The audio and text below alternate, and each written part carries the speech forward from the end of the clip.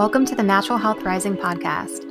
I'm your host, Rachel Smith, certified functional diagnostic nutrition practitioner. I'm here to deliver you weekly episodes where you will hear conversations with health experts and solo episodes about functional medicine and all things holistic health.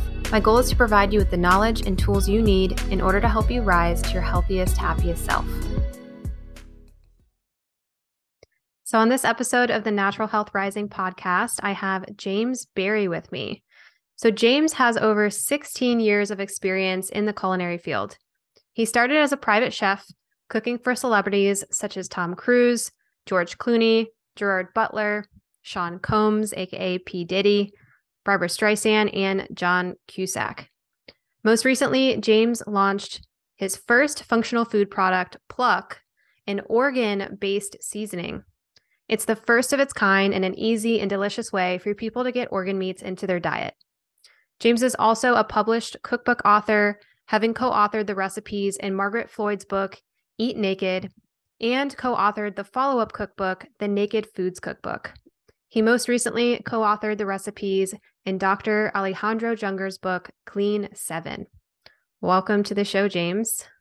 Hello. Thank you so much for having me. Yeah, I'm excited to have you. And oh my God, what an impressive lineup for people that you used to cook for. I have to ask, how did you wind up cooking for those celebrities? I know it's funny. I went to a hiring place at one point in my career, where they would help get me out to other clients, and they were like, "How did you build this resume without working with someone like us?" And I'm like, I don't know. It was just kind of word of mouth. I went to a culinary school that was known for supporting private households, to supporting people and becoming private chefs, and particularly like known for healthy cooking.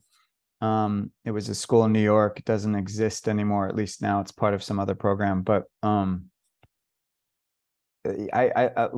probably my first 2 years of clients came from referrals from the school. I mean, it was pretty awesome. I have to say, I mean, the school was really supportive, and I was also, I think, unique. And when I showed up, I was in my 30s when I showed up, and I was like, I showed up to learn, and there were a lot of people that had just gotten out of high school, and they kind of just were excited to be in New York. They weren't excited to be at culinary school.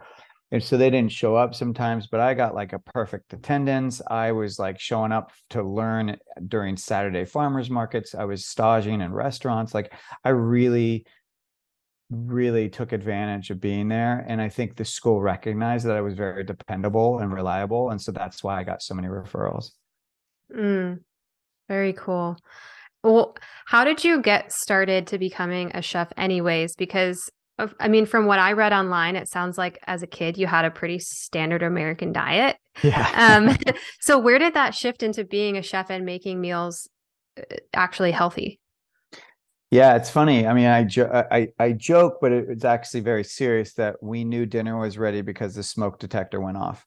That was my kind of exposure, at least in my household, to cooking. I mean, it was very basic.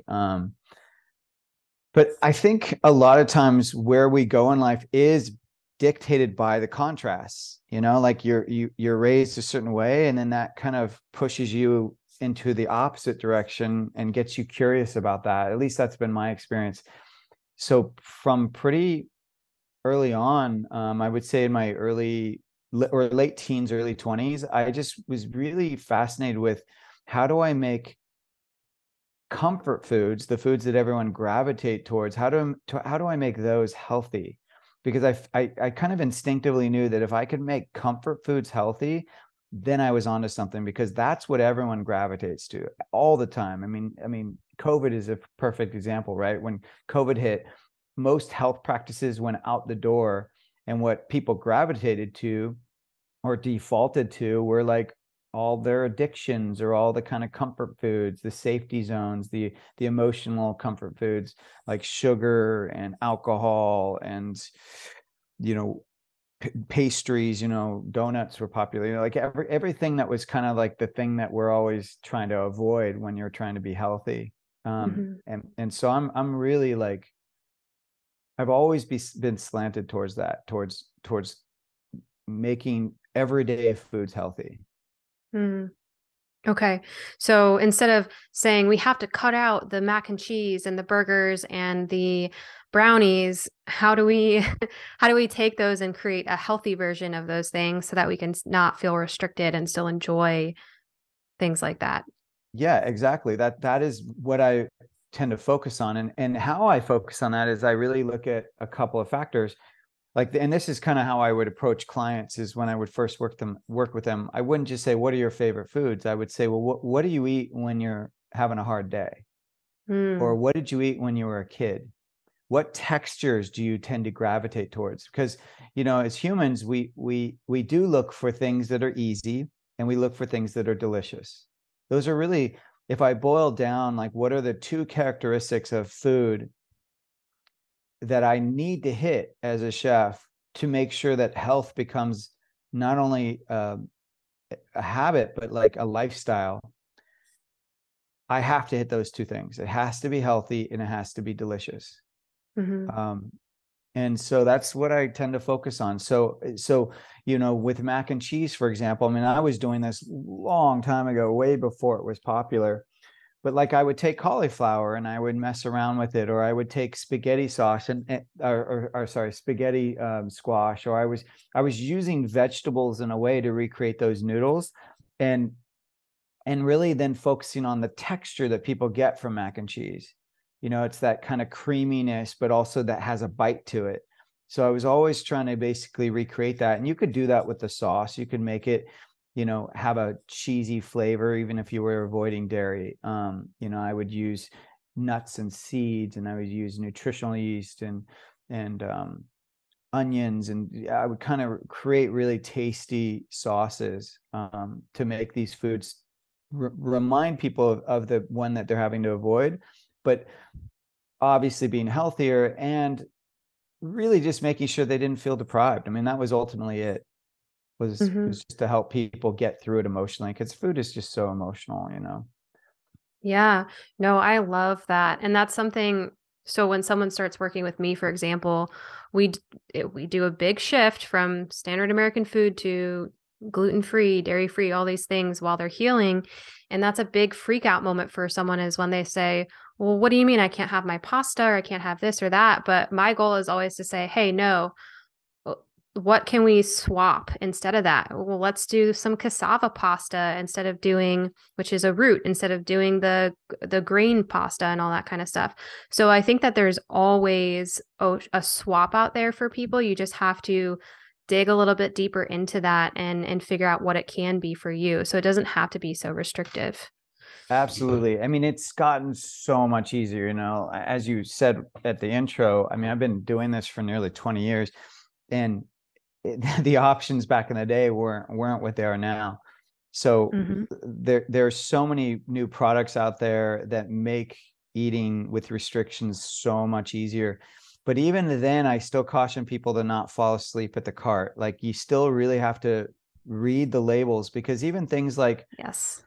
sweet potato starch. Well, that's, people think when they get those kind of noodles, because they're gluten free, they're like, oh, it's sweet potatoes. It's like, no, no, no. This is the starch of the sweet potato. It's a isolated ingredient of the whole food that is called sweet potato.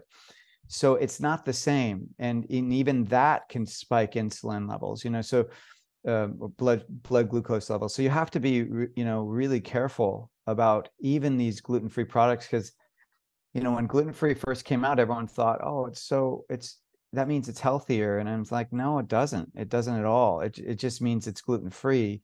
And sometimes it's worse, in terms of ingredients. Oh, I agree. And it's funny. I'm glad you brought this up because I actually want to ask you about this.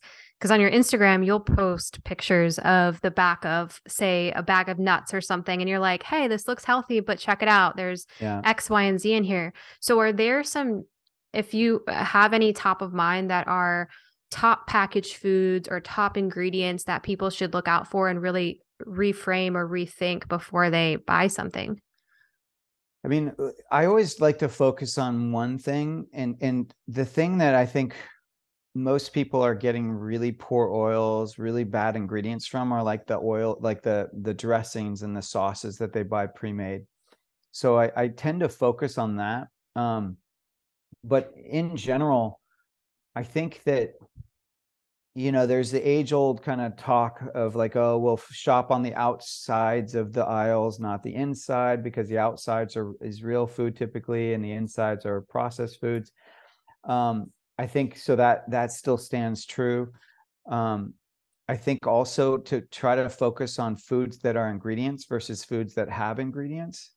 So meaning that, if I'm buying, let's say, almonds, that I'm not buying almonds that have a bunch of ingredients. I'm buying almonds that have one ingredient, just almonds. So that means they're raw, probably. They're not roasted, because a lot of times if they're roasted, they have some kind of oil in them.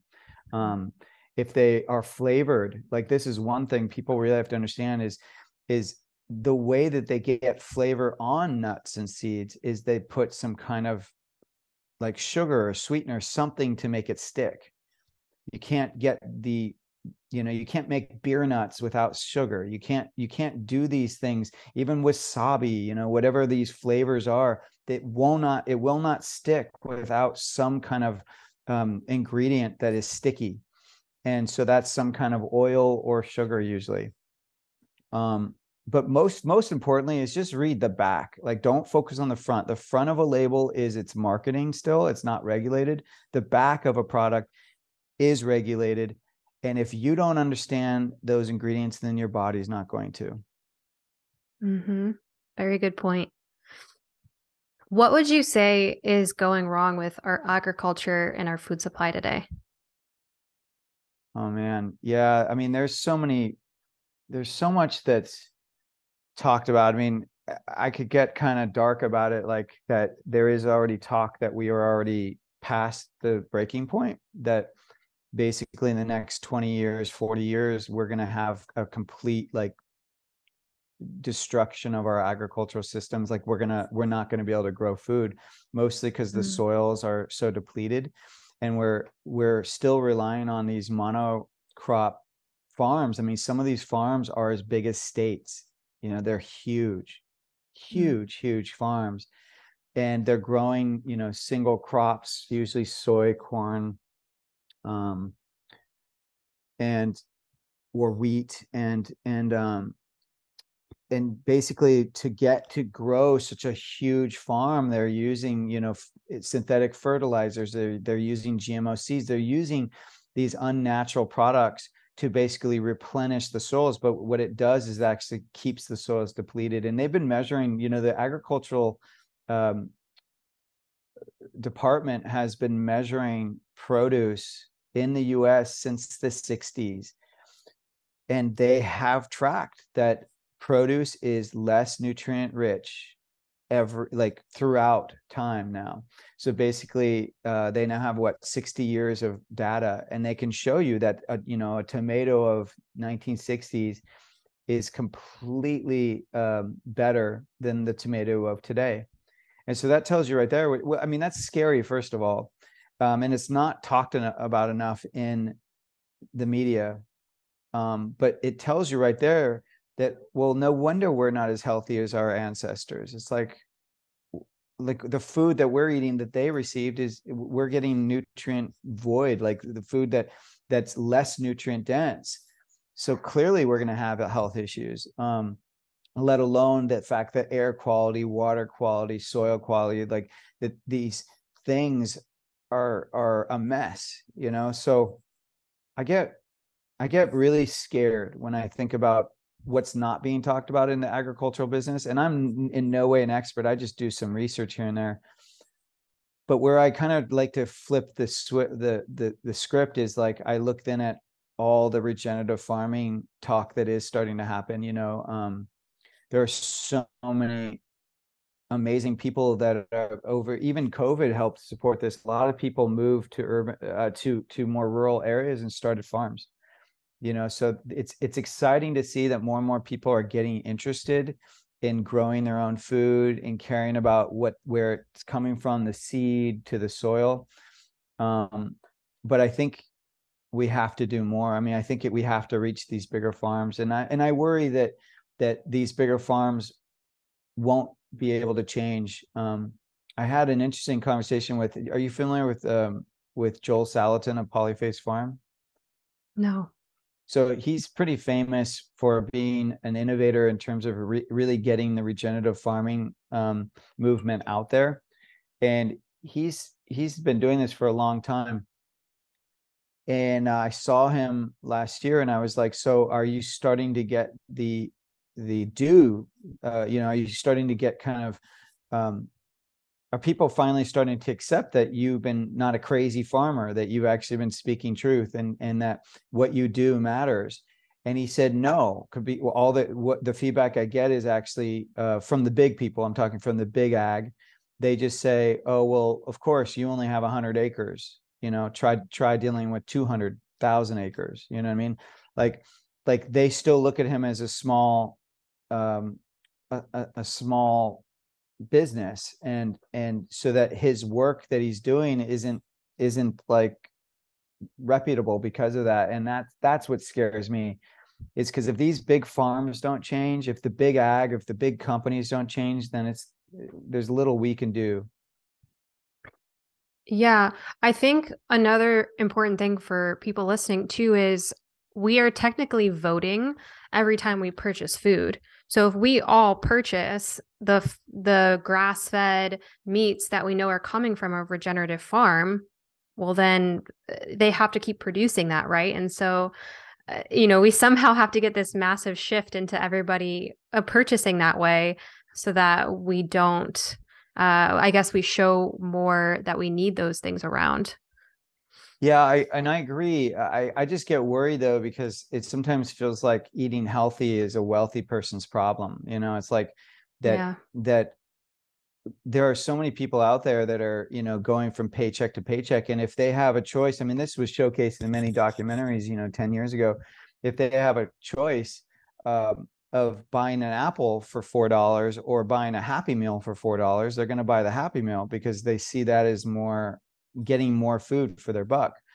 And I mean, that's just the reality. That is how a majority of people are living, is they focus on how much of an item can they get with that dollar. And it's funny too, because I'll go to the grocery store a lot. I mean, I kind of look at the grocery store as my office, and I'll look at people's carts. I like to see what people are buying. And I'll see a cart with all processed food. Yeah. And I'll watch their price, how much they're spending for their cart of food, just go up and up and up. And I think they don't even realize that, even though they're buying ramen noodles and, I don't know, TV dinners or frozen dinners, it's like they think it's going to be cheaper than buying the real stuff. And I would question if it is. You know what I mean? Like, I think that when it's all said and done, they're probably spending more than the person that is just buying the stuff from scratch and making their own products. What kind of supplements are you using? Are they just something you randomly found online or at a local store? Most people don't realize that the supplements they're taking are not high quality and contain fillers and ingredients that may be harmful. This is why I use Fullscript supplements with my clients, knowing that they are getting high quality, professional grade supplements for their specific needs. The decision on what supplements to take is based on individual needs, which should really be looked at by your integrative, holistic, or functional medicine health provider. You can actually make a Fullscript account through the link in the show notes to gain access to these high-quality supplements at a 15% off discount. Remember, it's always important to talk to your healthcare provider before starting any supplements. If you feel confused on what to take, and you're someone who has what I call a graveyard of supplements in their cabinet, you can find a link in the show notes to book a consultation with me if you're ready to hire a functional medicine practitioner to help you optimize your nutrition, lifestyle, and supplements based upon your unique biochemistry and personal needs.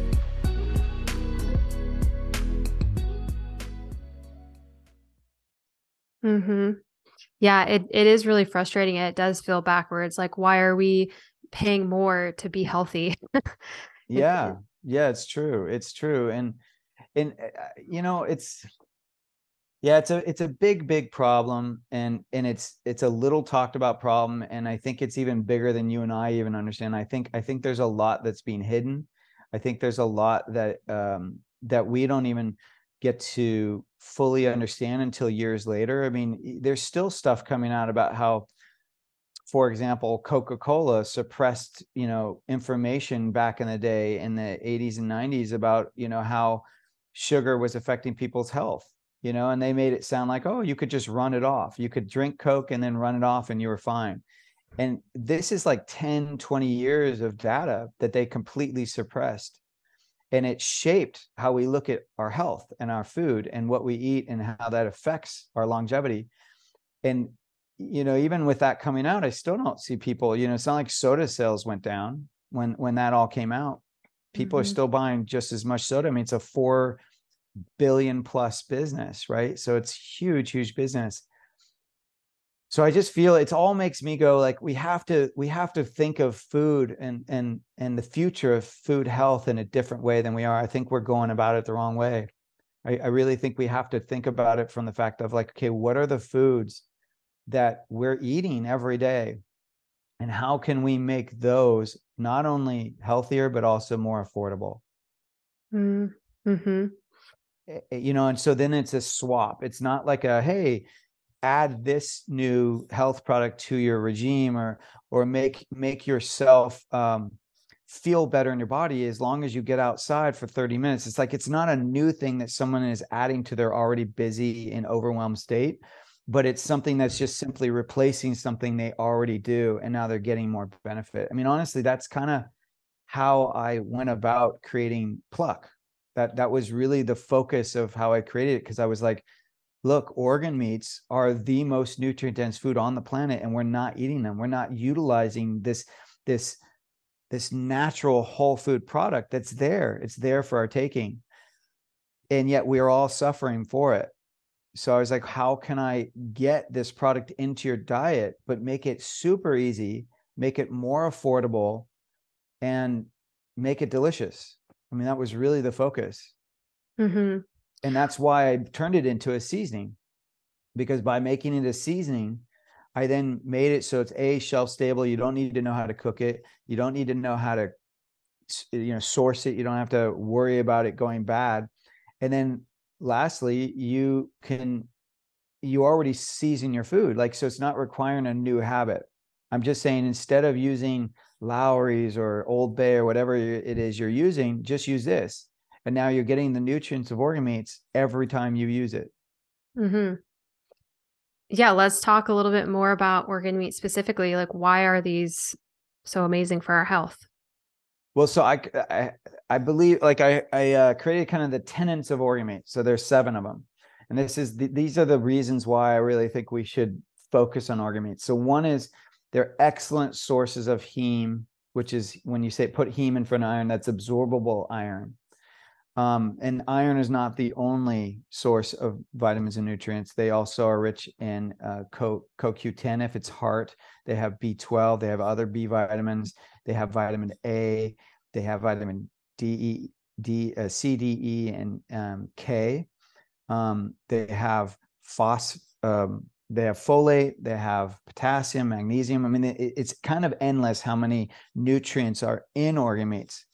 So it's not just heme iron, but they really are excellent sources of heme iron. And a lot of people are very low iron. So that's something right away that you can incorporate into your diet and naturally get iron that's actually absorbable, particularly women who typically, when you menstruate, you probably right around your menstruation, you really are low in iron. So this is important for you to incorporate organ meats in your diet right away. Number 2, it helps retain muscle mass. So it contains all 9 essential amino acids, and it's technically a high quality source of protein. So all organ meats are a high quality source of protein. 3, they're great sources of choline. Choline is an essential nutrient that benefits the brain, the muscles, and our liver. They're rich in peptides. They're rich in fat soluble vitamins. I mentioned these already. Fat soluble vitamins like A, D, E, and K. We've learned that really all these fat soluble vitamins, they work together to promote bone health. Like vitamin D helps the body absorb calcium. Vitamin A prepares the body to use calcium, and the vitamin K2 helps shuttle the calcium to the right places. So right there, getting them all is really important. You don't want to isolate those vitamins. You don't want to just get one. You want to get them together. Mm-hmm. And then there's this concept called like supports like. So organs provide organ-specific nutrients. So let's just say if you are concerned about heart issues running in your family, well, you should be eating some heart. Because the heart that you eat is going to support your heart. The spleen you eat is going to support your spleen. The liver you eat is going to support your liver and ongoing. And then also, and this is key based on our earlier conversation, is organ meats are more affordable. So you're getting the same quality, 100% grass-fed, cow, right? The muscle meat of a ribeye might be $15 to $24. You could get from the same cow, you could get the tongue, and it will be $4 to $7. So it's not just a little cheaper, it's like 3 times cheaper. And the tongue, if anyone that hasn't had it yet, tongue makes amazing kind of slow cooked meat. We have a recipe on our site at eatpluck.com under the recipes. You can look up tongue tacos, but it's one of those things that might seem overwhelming at first, but it's amazing because it has a similar texture to muscle meat. It has more nutrients and it has better taste.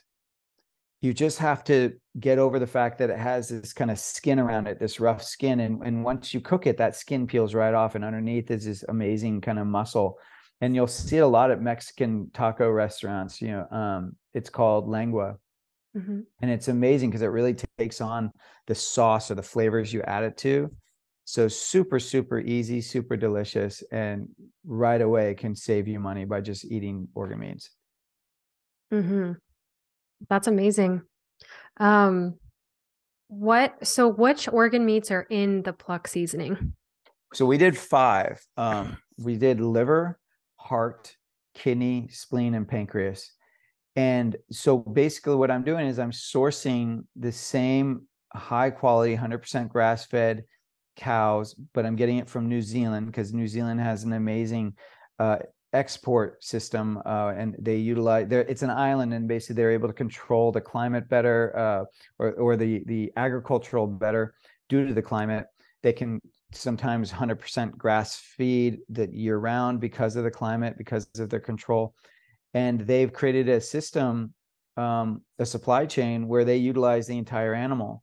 So they have access to all of the organs, whereas we don't here in the US. A lot of the organs here in the US get designated not for human consumption, so they're sent to like pet food industry.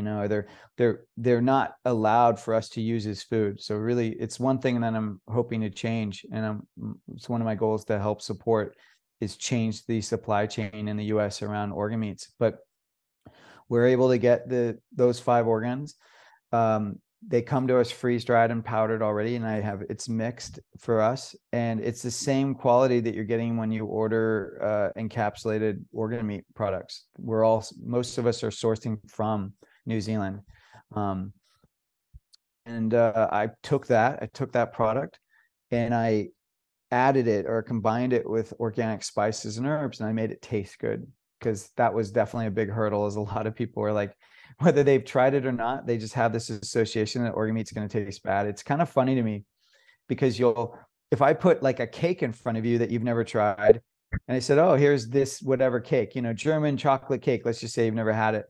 You're like, oh, well, let me try it, right? You'd be like, you'd have no hurdle to trying it. But if I put an organ in front of you that you've never tried, you'd be like, ick, like, I don't want to try that. And so I think it's funny that our mindset is so closed off to certain things and so open to other things, despite not trying either of them.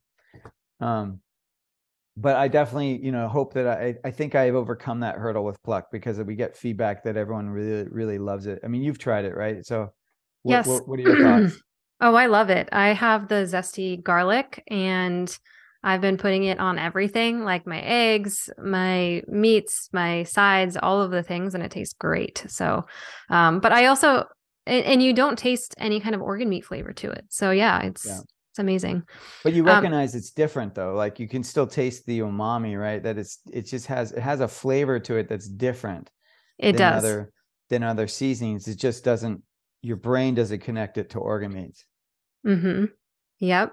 Oh, and how much is somebody actually getting from this, or how much do they need to consume to be able to get the vitamins and minerals from the seasoning? Yeah, so the goal with Pluck, the seasonings at least, is really to get people who are not eating organ meats regularly to eat them regularly. And Mm-hmm. so I really see the flavors as gateways to organ meat. They're 15% organ meat blend, and I always kind of make sure people understand. So when I take a wet organ, 100% wet organ, and I freeze dry it, it goes down to about 23, 25%. So you're losing 75% of that of its mass due to all the water weight lost. So when I say 15% of that organ, you can't equate it to a wet organ. It's concentrated 15%. So it is a good amount of a spice, but either way, no matter what, you've got to use it regularly, because or the whole point of the Pluck seasoning is that you're basically getting micro dosing plus frequent use equals cumulative effect. So you've got to be using it on every meal. And that's why, we made it delicious, because you really, as you just mentioned, you can add it to everything. Like you can put it on your breakfast, you could put it on your lunch, you could put it on your dinner. My kids, we put it on popcorn, even if we watch a movie or something like that. So you can really go crazy and put it on everything, and then get that microdosing frequently. Now, for those people that are like, I don't want the microdosing, I want the 100% nutrition all the time, and I want access to that all the time, we have another product called Pluck Pure, and that is just the organ meats. There's no spices, there's no herbs, there's no salt. It's literally the same thing as what's in the capsules, but there's no capsules. It's in a pouch. So you can spoon it into a smoothie, you can spoon it into spaghetti sauce or a curry. You can add it to anything that already has flavor, and then get the 100% organ meat nutrition in everything that you want. And I recommend people do about a teaspoon a day with that. If that, you can, what I love, this is something that actually doesn't get talked about a lot. And I love this product for this reason. So when I am low in salt, if I take my finger and I dip it into some really good sea salt and I put it into my mouth, my body gives my brain an immediate communication of like, oh, you need more of that, so do it again. Or it will say like, nope, you're good, like that was nice, but I don't want any more. And salt will actually taste different. It won't taste as appealing, right? There's an immediate communication between basically your body and your brain. Well, when we take a capsule, we completely bypass that communication. So you don't actually know, does your body need this? Does your body want this? How much does your body need and want? You're just kind of following the back of the bottle, and it's telling you to take 6 to 8 capsules. So you're taking them, and then sometimes later you might even be feeling a little ill, or who knows what's going on, but you don't necessarily equate it to that because you've done 10 other things between taking those, right? Well, what I love about not having the capsules and having it in this powder form that's available to you, just to touch with your finger, put it in your mouth, whatever it is, or take a spoonful of it, you're able to get that immediate communication. I'm not saying the flavor is going to be amazing, but I'm more just saying that you get that communication. Your body's going to tell you like, oh yeah, you need more of this. Or it's going to be like, oh, that was good. I'm good. Like that's enough for today.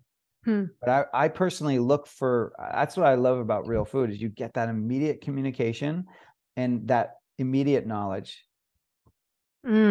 That's so cool. I honestly didn't even think of that. It's kind of like muscle testing in a sense, but most people don't know how to do muscle testing on themselves. So Totally. like you said, doing that and putting it in your mouth and actually consuming it is a better way to assess that. Very cool. What about people who want to actually try real organ meats? Do you have favorite ways of cooking those to make them actually taste good or enjoyable into someone's diet?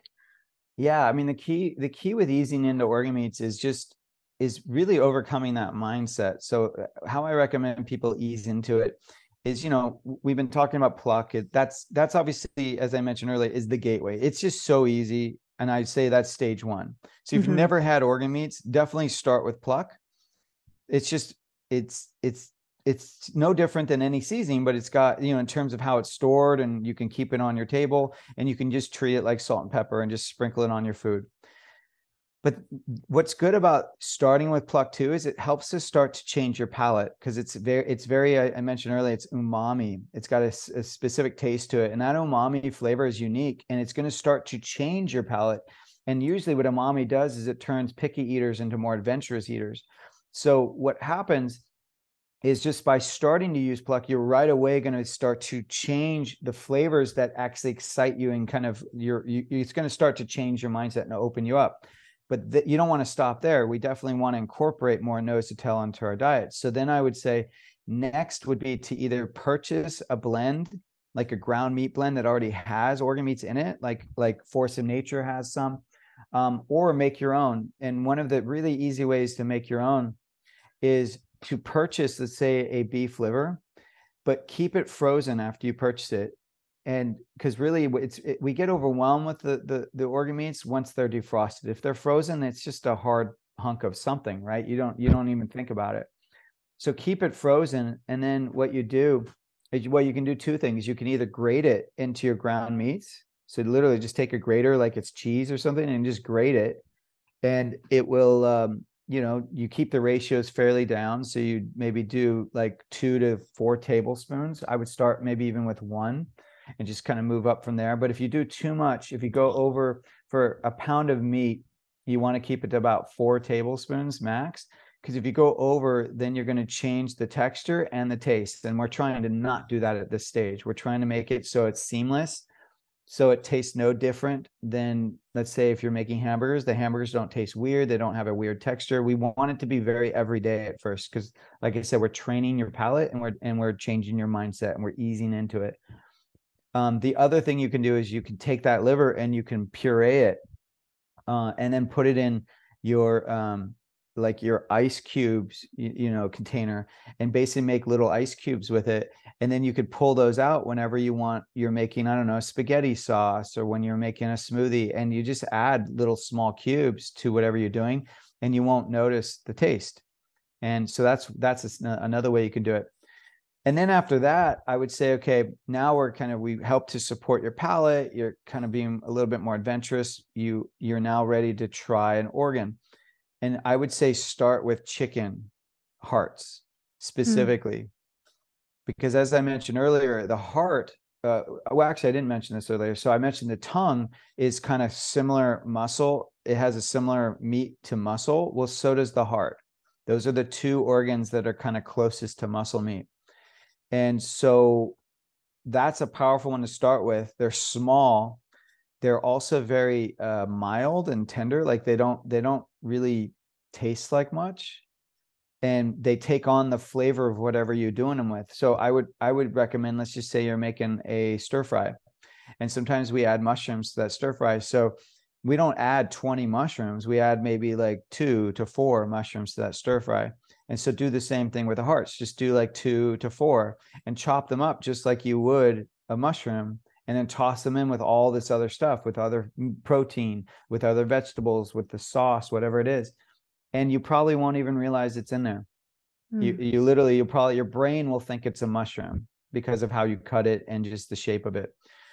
So that would be kind of that next stage. And then from there, I would actually delve into the tongue, like I was talking about earlier. Like go to our site, get the recipe for tongue tacos, and just follow that.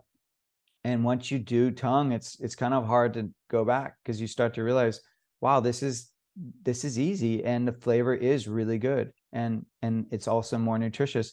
And you can always even with the tongue, similar to what we're doing with the chicken hearts, is you can like ease into it. Like, so you don't, like, let's just say I was making pulled tacos, right? And I'm slow cooking or pressure cooking the tongue.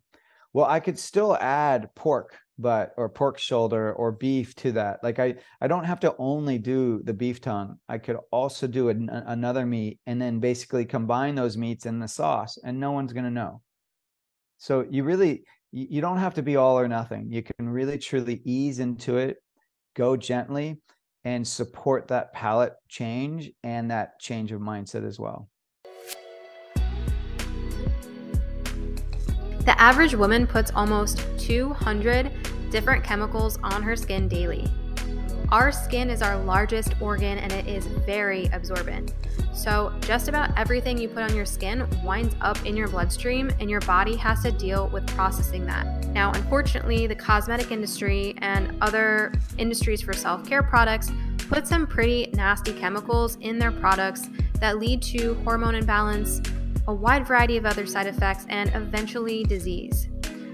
So for a lot of my products, I like to use Beautycounter because they have a list of over 1,800 chemicals that they will never use. And a lot of other big beauty companies are putting these in their products. So swapping out toxic beauty products like my makeup, shampoo and conditioner, and lotions for cleaner versions was a really big piece while I was healing from my autoimmune disease. I also like Beautycounter a lot because their products are high quality. I've tried other makeup brands and self-care products that are all natural, and I do like some of them, but they just don't stay on my skin or look as good as Beautycounter products do. So head over to beautycounter.com/Rachel Smith. So that's Beautycounter, BeautyCounter.com/Rachel Smith, RachelSmith, to shop with me as your consultant. So feel free to reach out to me if you have any questions about their products, and you can start swapping your potentially more toxic products for cleaner ones that are an amazing quality, and your body is going to thank you for this. Those are some really awesome creative ideas. So thank you for sharing that. I think a lot of people, if they've tried it, they've probably gone all the way in, right? And tried like a liver pate or liver and onions or something like that, which is very extreme. So I love that you can slowly layer these things in and change the palette. And I love the blends. I've used Force of Nature's, but then I also use US Wellness Meats, and they have that 75% ground beef, 25% already pre-made for someone who's like freaked out to use the organs. But yeah, I love the idea of slowly easing into all of that stuff. Yeah, it's amazing. We have access to so many things. I mean, you just mentioned US Wellness Meats, that's online. Same with Force of Nature's. You can find it grocery stores. You can go to your local farmers market and talk to the farmers there. A lot of times, even if they're not advertising that they have organs, they do have them. They're just not advertising it. So just talk to them and say, hey, do you have the tongue? Do you have the liver? Do you have chicken hearts? Whatever it is. And if they don't, they probably will bring them next time for you. It's amazing once you start talking to people what you can get access to. I mean, I know some people who, because it's really hard to get certain organs, like you can't, for the most part, finding, for example, cow brain, really challenging. But if you go to a local farmer and talk to them and potentially purchase a cow share or something like that, then you could probably get access to the brain. And I mean, the brain is one that I wish we could all be eating more of. I mean, think about when I talked about like supports like, right? Like think about if we were eating more brain. I just wonder, would that help with with Alzheimer's? Would that help with dementia? I don't know. It might. We don't know until we try. But I know that our ancestors used to eat every part of the animal. Yep, nose to tail. Yeah. Well, I know you have some kids, so I'm wondering if you have any cooking tips for parents on how to get kids to eat healthy foods. Yeah, this is a fun topic. It's fun in that it's sometimes comedic and can be overwhelming, because it's, I want to say it's hard being a parent. I mean, anyone that says, oh, I know some people love it, but I think everyone would agree it's challenging. You have to be in the moment. You have to be present to your kids, even when you have other things on your mind. You have to constantly be introduced to new phases because they're growing, and you keep entering you think you got it figured out, and then the next minute they're 10 or 13 and you're like, you don't have it figured out. So you have to kind of keep adapt to the changes. And then you have to do it all while you're also doing your career and making sure that your family is provided for. So very challenging for parents, I find. So I always feel like the best thing that a parent can do is, and it's ensure that they are not creating more work for themselves. So basically, like I know some parents will sometimes make multiple meals because everyone is eating something different or everyone has different preferences. And I personally am against that, severely against it. I mean, to the point, even when, like right now, I'll share that my daughter, my oldest daughter, is on a protocol because we did some testing. She has some stuff going on. And so we're not cooking specific for her. What we did was we got the whole family on her protocol. So we're all following her protocol, and we're even doing the supplements she's doing. And it's not because those supplements are ones that are okay for anyone to take. It's more because we just know, even without testing ourselves, that we probably have some of the issues she has. You know what I mean? So we're all following the same protocol. So to not only support our own health, but to really support her and to make it easier for everyone else. So that's one thing right away, is just stop making those sub meals. You know what I mean? Make one meal, and then to get out of that mindset of that there's a difference between adult food and kid food. There isn't one. Like, just because they're a kid doesn't mean their chicken has to be shaped like a dinosaur. It's like we really can eat the same foods. I mean, even when a child is first eating food, you know, baby-led weaning is all about just giving them big chunks of things that they can gnaw on and just hold in their hand and have control over and experience, that you don't have to mash everything up. You don't have to treat all baby food as though it's supposed to look and taste the same. You can still give them varied textures, varied sizes, things like that. And you're right away setting them up for that variety and that adventuresome kind of palate later on if you do that. Then the other thing I would say is, and this is where it gets a little comedic, is people will say, I just don't understand my kid. They're completely addicted to chips, or they're completely addicted to Cheerios, and I can't get them off it. And it's like, well, who introduced them to Cheerios? Like, Cheerios, it's not like they're walking around and Cheerios are growing on trees. Like, someone brought it into the house and got them introduced to it, and like is giving it to them. And that's where as parents, we're all culprits, you know. And I'm definitely, in my household, I'm the culprit. I tend to be the one that's like, oh, like, let's just get them this cereal this time, you know, and so I'm the one that introduces this product that they probably shouldn't be eating in the first place. And then when they keep asking for it, it's like, oh, well, it's my fault. It's not their fault. Of course they're going to want these addictive foods, you know, these foods that were designed to, you know, mess with their heads, like to get them to target their addictive qualities and their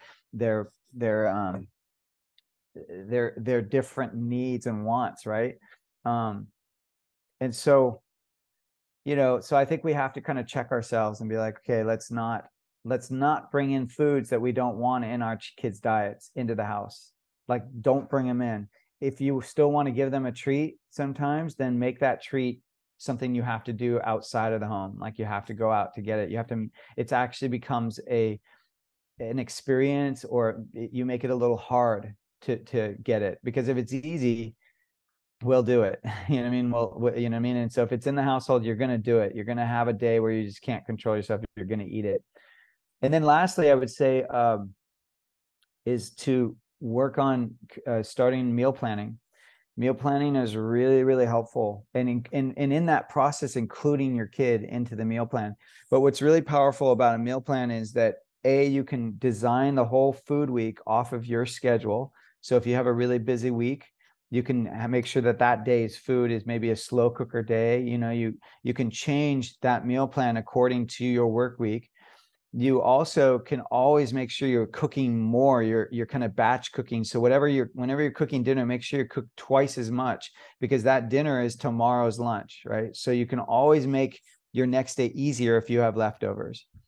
And then third is you just include the kids into the process the whole time. Like, pick a cookbook off your shelf and they're going through with you, and they're like, what looks interesting? They're including in on that process. You go to the grocery store together to buy the things. They're in that process. Maybe when you're cooking them, they're helping you, because one thing I love to do as a chef with my kids is like, I'll say, well, let's taste this red pepper when it's raw. Let's taste it when it's cooked, and let's taste it when it's dipped in this sauce, and let's see which one we like. And so I get them like really trying things at different stages. And once again, it helps to inform their palate. It helps them to be more adventurous, and it helps them to see how the produce tastes in its raw state, and then how cooking it or manipulating it in any way changes the taste and or texture. Mm-hmm. Those are some amazing tips. Thank you so much. And how do your kids feel about the Pluck seasonings? I do not joke about this. Like, they love it. Like, I'm not just saying that because I made it. Like, they ask for it all the time.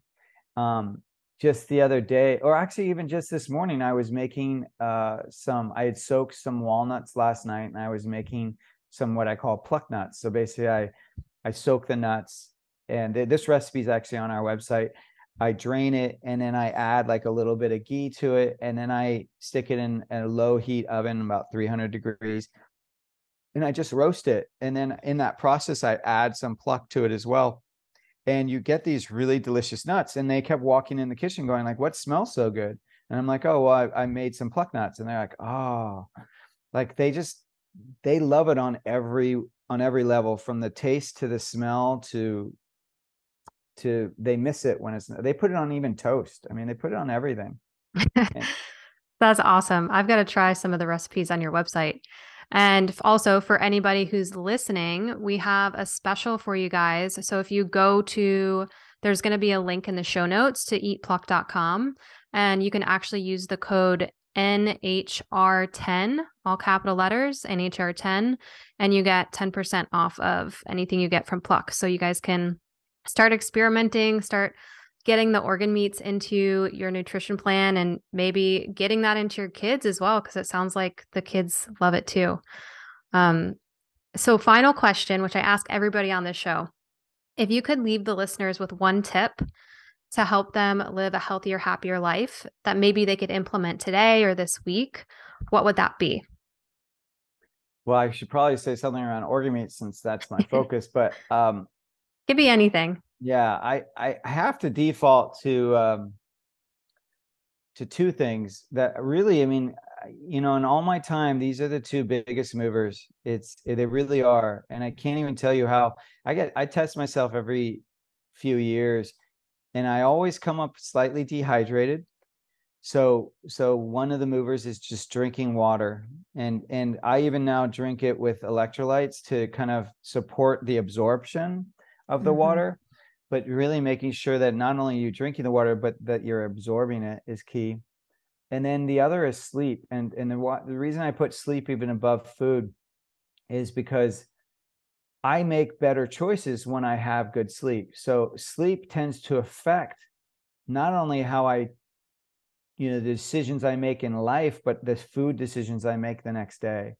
And so I really feel it's a huge precursor to your health, because if you're not rested, if you're not, of sound mind and body, then you're not going to make good decisions around your health. You're going to make more immediate gratification decisions. And whenever we go for immediate gratification, we're going to go towards those high flavor, low nutrient density foods, like chips and cookies and anything that's got lots of flavor and potentially certain fats, but not necessarily the good stuff that we want in our body. Yeah, exactly. And that lack of sleep stimulates our hunger hormones more too. So we're just automatically eating more calories. So totally agree with that. Yeah. Thank you so much for being on the show. If you want to, feel free to share any last comments or where people can find you if they want to chat with you or anything like that.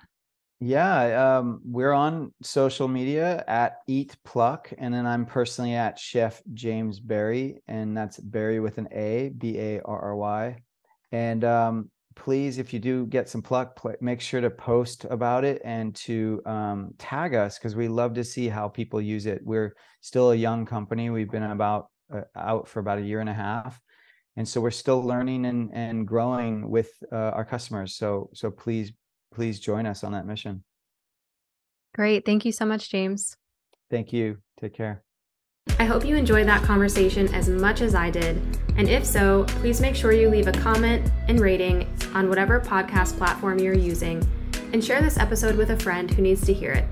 Please remember that this podcast is not meant to treat, cure, or prevent any illness. Always talk to your healthcare provider before implementing any nutrition, lifestyle, or supplement changes you hear about on this podcast.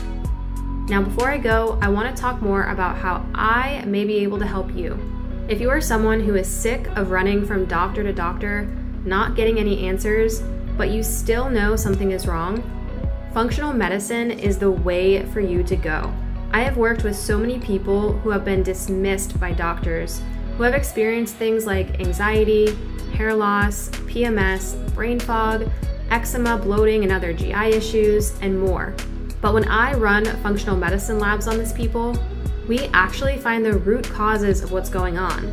And this might be things like hidden gut infections, toxic heavy metals, mold, leaky gut, and vitamin and mineral deficiencies. And then with this information, we're able to make nutrition, lifestyle changes, and custom supplementation and herbal protocols, which actually helps these people get rid of their symptoms. I've seen clients reverse rheumatoid arthritis, alopecia areata, IBS, and other complex health issues. And I've also seen clients who thought they were generally healthy level up into an optimized and energetic version of themselves that they didn't even know they could access. So wherever you're at with your health, you can book a free health consultation with me by going to the link in the show notes, or by heading over to naturalhealthrising.com and book a call there right now so that you can start feeling like yourself again, happy and energized. Okay, that's all I have for you today. Keep tuning in every week to gain more knowledge on how to live your healthiest, happiest life. And make sure to follow me on TikTok and Instagram for additional health information.